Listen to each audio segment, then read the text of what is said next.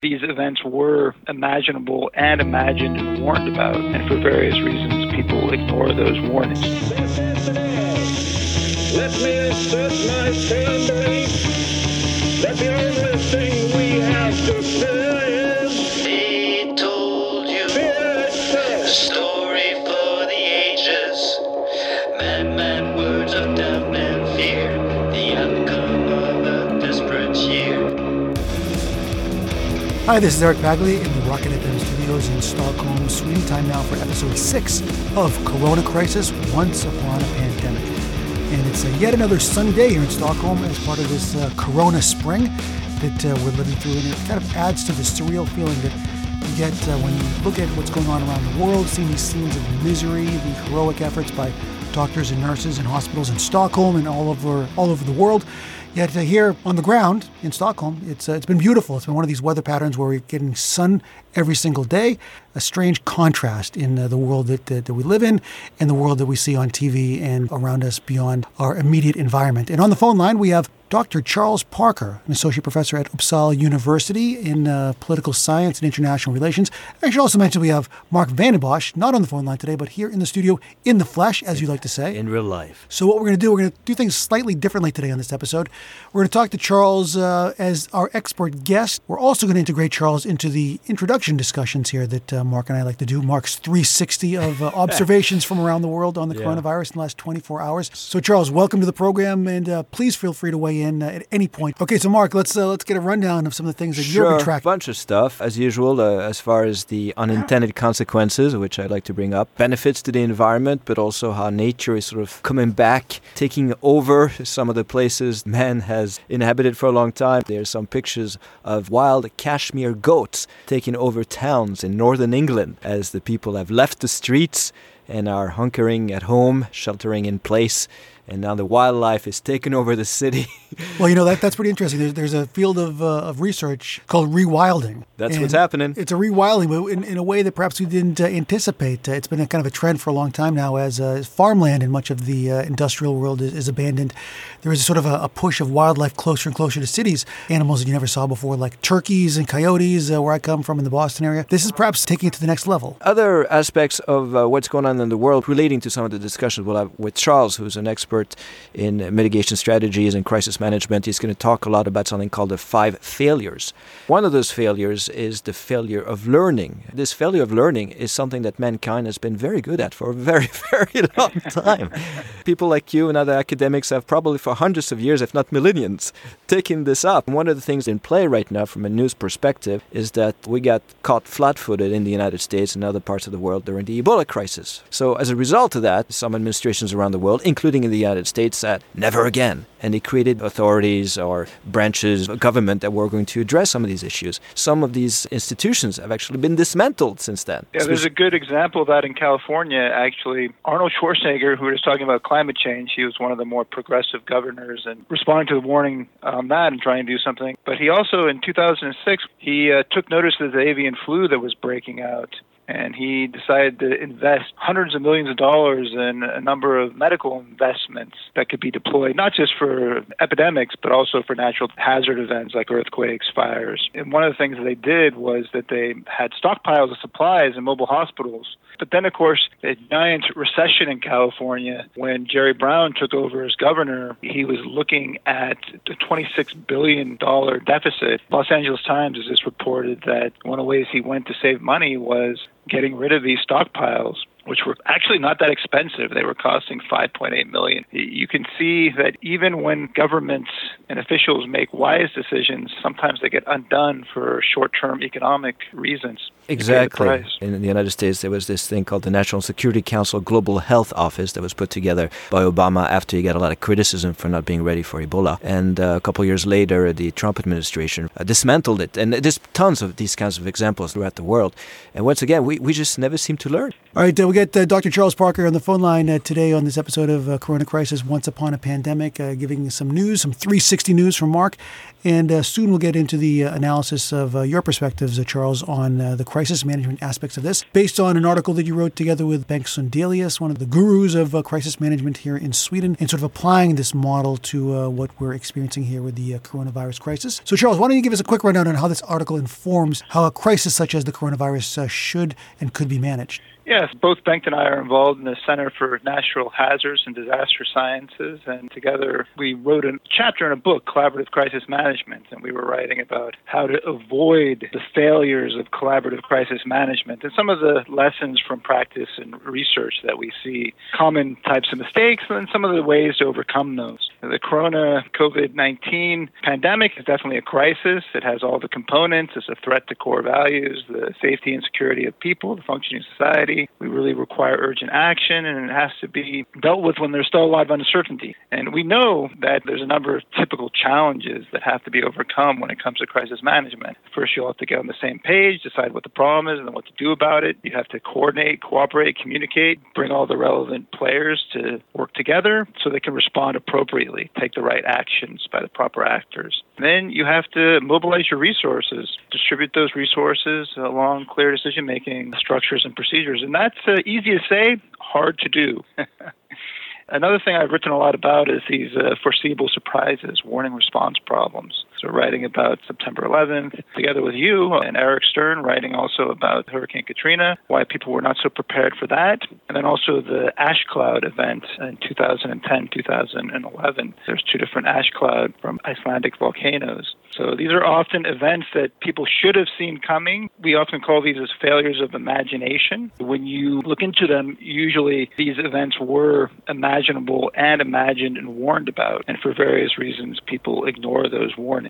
I think, of course, Trump, his sort of slow realization that this actually was a crisis and needed to be taken more serious than he was, is a good example of this. He, of course, has this quote from question and answer of this coronavirus task force where he said that no one knew there'd be a pandemic or an epidemic of this proportion. No one has seen anything like this before, which, of course, is not accurate. We have a number of real-world events. Pandemics actually happen quite often. So there's been some discussion about whether this is a black swan or a gray rhino, but it certainly is something that in history happens regularly, and there has been a lot of long-term warning, recent events, and then a lot of specific warning. I guess it's also a matter of time and scale, though, right? I mean, certainly, in my lifetime, we're about the same age. In our lifetime, all three of us, this is the biggest event by far that I've experienced. As you mentioned, there has been certainly pandemics before, or let's say different contagious disease outbreaks, SARS, MERS, Ebola. And of course, it's been 100 years since the Spanish flu, which perhaps is comparable to this one in terms of scale. In terms of responding to something, one of the things we've talked about here as well is that other countries that had more maybe direct impact by SARS 15 or so years ago, China, Korea, other countries in Asia, maybe they were better prepared because they had that more in-their-face experience, that real on-the-ground experience of that maybe didn't reach Europe and the United States to quite the same degree. Is that a fair comparison? I think it is a fair comparison. And then if you're looking at some of the reasons of why people are not receptive to warnings, one of the explanations is that you can have an overconfidence in your current policy. If you weren't bit to the same degree as other countries were, you may think, well, this is like SARS. We actually weren't affected by it that much. And it's kind of interesting. There's the recent discussions about, was Trump warned sufficiently? And some people pointed to this interview that Anthony Fauci gave, who's on the Corona Task Force and one of the top health officials. It was in January, and he was asked whether this would be a serious threat for the U.S. public. And at that point, he said, no, they shouldn't be fearful. And that, of course, prediction looks rather bad in retrospect. But on the other hand, I went back and listened to the whole interview because I saw that some people in the right-wing media were using this as sort of a get-out-of-free-jail card for President Trump. And actually, if you listen to all his remarks, he also said that even though the American public shouldn't be seriously worried or fearful at the moment, he said that public officials, health officials should be, that it was an evolving situation. And then he also said that this was something that would be a threat to the U.S. either now or in the future, and preparedness was very important. So I actually have a quote in front of me here from this guy, Luciano Borio, who's director of the Medical and Biodefense Preparedness of National Security Council. And in 2018, he said very specifically, a flu pandemic was the country's #1 health security threat and that the U.S. was not prepared, and that we cannot stop this at the border. said it very, very specifically. And I'm sure there's tons of other examples like that. There's lots of examples. The New York Times has been doing good reporting about this, that actually Trump's own officials, to their credit, they did one of these exercises called Crimson Contagion, which modeled a pandemic, and they also found that the U.S. was unable to handle it. So this was a warning. We also see regular warnings in this World Economic Forum. They do their global risk reports. Pandemics are almost always in their top 10. They were in the top 10 this year. And this Global Health Security Index, they did a big report in October of 2019, and they basically said that no country in the world was prepared to handle an epidemic or a pandemic, and that everyone's medical systems would be very hard-pressed to deal with this, to prevent, detect, or respond to any significant disease outbreak. You know, when we talk about corona crisis, there are many facets to this, and I think there's the social, psychological, human aspect, and we are by nature, as a species, fairly optimistic, and I think that's what allows us to achieve as much as we have from a progress perspective. But isn't this sort of the same issue when you say to people, don't build your house next to that cliff because you're going to have erosion and in 20 years it will fall in the ocean, but people still build their $1 million houses there? Isn't this what this is about, really? That's called an optimism bias, and that's a tendency to overestimate our likelihood of experiencing a positive event and underestimate the likelihood of negative events. So that's the individual biases. And then when it comes to the policy world, we have the overvaluation of past success, where we assume like, well, MERS and SARS and these other things, Ebola didn't end up biting us as that bad, so we'll probably be able to cope with this. And then the overconfidence in the policy that you actually have. And that can tend to make you insensitive to warnings that are critical, can also make decision makers insensitive to expert judgment, which is what we see here. And that's sort of my prescription for these receptivity problems, failures of imagination, is to be receptive to changes in your environment, listen to warnings, listen to expert advice.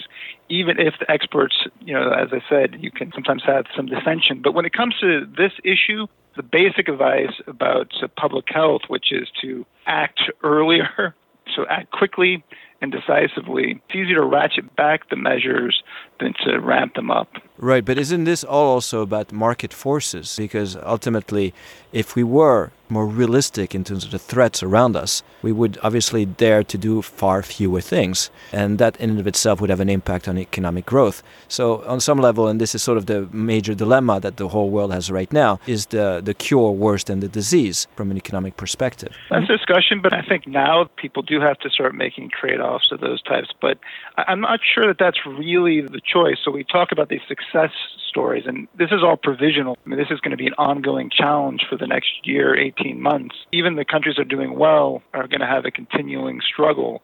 So we have Taiwan, we have South Korea, we have Singapore, we have Hong Kong. They have not had to shut down their economies, and they've still been successful with the containment strategies. If your containment and suppression strategies don't succeed, then you have more of these trade-offs, either or, where the economic considerations are going to get sacrificed in the mitigation strategies, which we see happening in the U.S. very dramatically. Right. Spain, Italy, France. All right, Charles, so why don't you give us a brief outline on the main points of your article, some of these 5 failures and how we can look at those in the context of the coronavirus crisis. Yeah, we have 5 failures. We have failure of imagination, which are foreseeable surprises and the receptivity problems. Prescription for that, which is be receptive to changes in your environment, listen to warnings, listen to expert advice. We have the failures of credibility. Very important to invest in prompt meaning making, so to be clear, concise, and provide accurate information. We have failures of initiative, which is failures to act, so failures of containment and suppression, and failures of mitigation. In this case, the prescription for that is to mobilize capacity and push to overcome capacity deficits. In addition to that, we have failures of coordination and cooperation. Prescriptions for that is to prepare for interagency and cross-sectoral, multi-level, and transboundary coordination. And of course, finally, we have our failures of learning. There we have the prescription, which is disseminating, and if possible, institutionalizing and then acting on lessons learned. So if we think about the first one, the receptivity problem, this is this idea that it's hard for people to think of things outside of their own expectations and what they expect. I'll believe it when I see it. I'll see it when I believe it. the one we talked about when it comes to failures of initiative and overcoming capacity deficits. Here I often talk about the golden rule. The persons with the gold makes the rules, so you have to decide where you can invest your resources. And then Mark had earlier talked about failures of learning. So perhaps you can apply these some of these insights, Charles, into the current situation with the coronavirus. Yeah, I mean, certainly it's quite clear that the slow response in the U.S., that there's a lot of evidence that there were warnings given to Donald Trump, and he had a hard time taking them seriously. And he obviously had a flu model in his mind and had a hard time getting shaken out of that. And this, of course, leads to these failures of credibility, and you hear false statements. And it's okay to try to calm people, but you shouldn't say things that are false. For example, that anyone who wants to get a test can get a test, these type of things. So the prescription about investing in prompt meaning-making, be clear, concise, and provide accurate information. And we have some good examples of that. Singapore actually has a system that's up and running where they have detailed, anonymized information about the COVID-19 cases that's shared publicly to prevent speculation, and then misinformation is quickly debunked and clarified on a government website, and I think that's good. Failures of initiative, I talked about that. We have, for example, shortages of everything in the U.S., ventilators, masks, gloves, gowns, and no national emergency system to provide fast supplies. So if you look at this prescription, which is mobilizing capacity, we actually see that the governments that have been handling this most effectively, such as South Korea, Taiwan, Germany, they actually very quick about getting out the testing, doing things. So public screening in Singapore, mass fever screening, thermal temperature scanners, distributing supplies, taking action, testing, contact tracing, isolation. And that's the things that have worked. We have the failures of coordination and cooperation, and the prescription there is, of course, to prepare for interagency, cross-sectoral, and transboundary coordination. One of the examples of where that worked well was, once again, Singapore, which actually had a multi-ministry task force that was set up even before Singapore had its first COVID-19 case.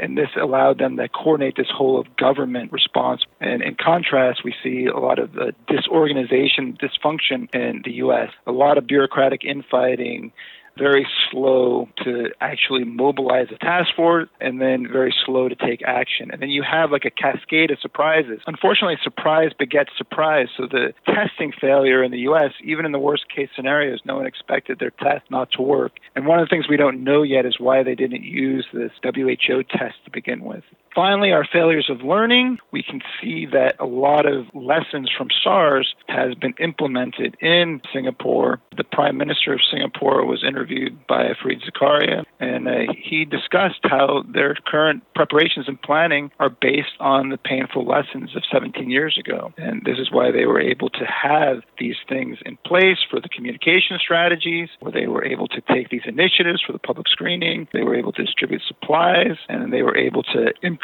testing, contact tracing, and isolation. And South Korea and Hong Kong did this as well. Now, Charles, you're talking about learning as one of the main points of your model. Now, it seems like the learning you're talking about is from one crisis to the next, so from SARS to coronavirus. Have you seen any examples of learning inside of the crisis? I wrote a book about civil protection cooperation with some colleagues looking at the EU civil protection mechanism. That was more designed for natural hazard disaster events, and the idea that when one country is overwhelmed by an event that they can get help, make a request, and the others will supply things. You may have heard that the Italians tried to activate that for medical supplies, and no one answered it, at least initially. And that's because this wasn't really designed for a crisis that overwhelmed everyone at once or hit countries simultaneously. So failure of imagination from the European Union. It's very hard for the EU is not going to be the frontline responder to a crisis. I mean, that's the national governments.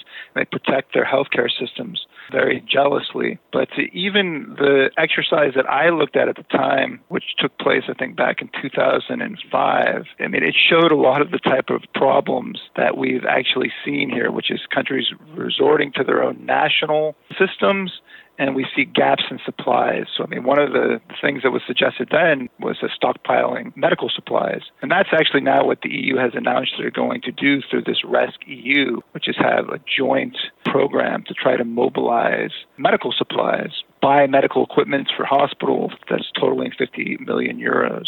What are your thoughts looking at your 5-failure model as to how Sweden has approached this crisis? Well, Sweden, I think, is struggling a bit now. And of course, it's so early. One wants to be a little bit cautious about making judgments. The one thing we don't know is their capabilities and to what extent what they're doing is based on their capabilities or lack thereof. And I think that your observation there about countries being more prepared during the Cold War is very true. There was much more investments on what would happen if a country was attacked. Nuclear weapon attack, like in the United States, where they actually had these stashes of stockpiles all over the place. And then Sweden had that as well. And the Swedish response initially was the sort of testing, contact tracing, and isolation, but then they apparently didn't have the capacity to continue that.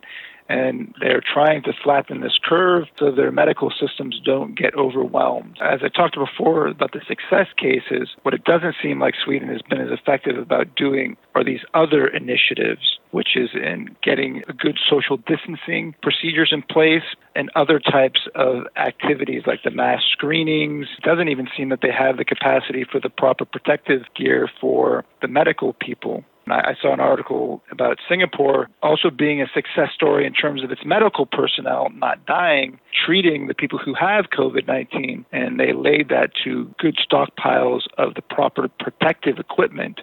If I can ask one last question, in terms of systems of government, I mean, we usually make this distinction between democracies and authoritarian countries when we're dealing with this, the China example versus the South Korea example, for instance, but also about the systems like Sweden having one quite powerful federal government, but at the same time having this very powerful agencies. How do these systems of government impact the managing of a very acute crisis like this one? Well, I mean, depending on the system, it matters a lot. Even though I think it's justifiable to be very critical of, in the U.S., the federal response and the slow response and the failures, and Trump bears a lot of responsibility for that. The fact that you have a complex system and then under any circumstances that it's very hard to manage the coordination of the federal response and then the multi-level coordination between the different states and local government. I would also say that it means that good governance matters. So in California, where they saw that the curves are not as steep as in New York, the governor of California, he declared a state of emergency on March 4th. So early action is important, regardless of your system.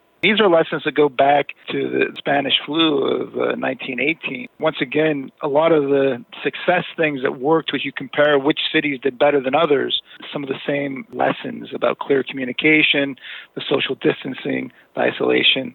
This is important. You know, we started today's program discussing failures of learning. What do you think we can do this time so that on the next go-round we actually salvage some of this knowledge?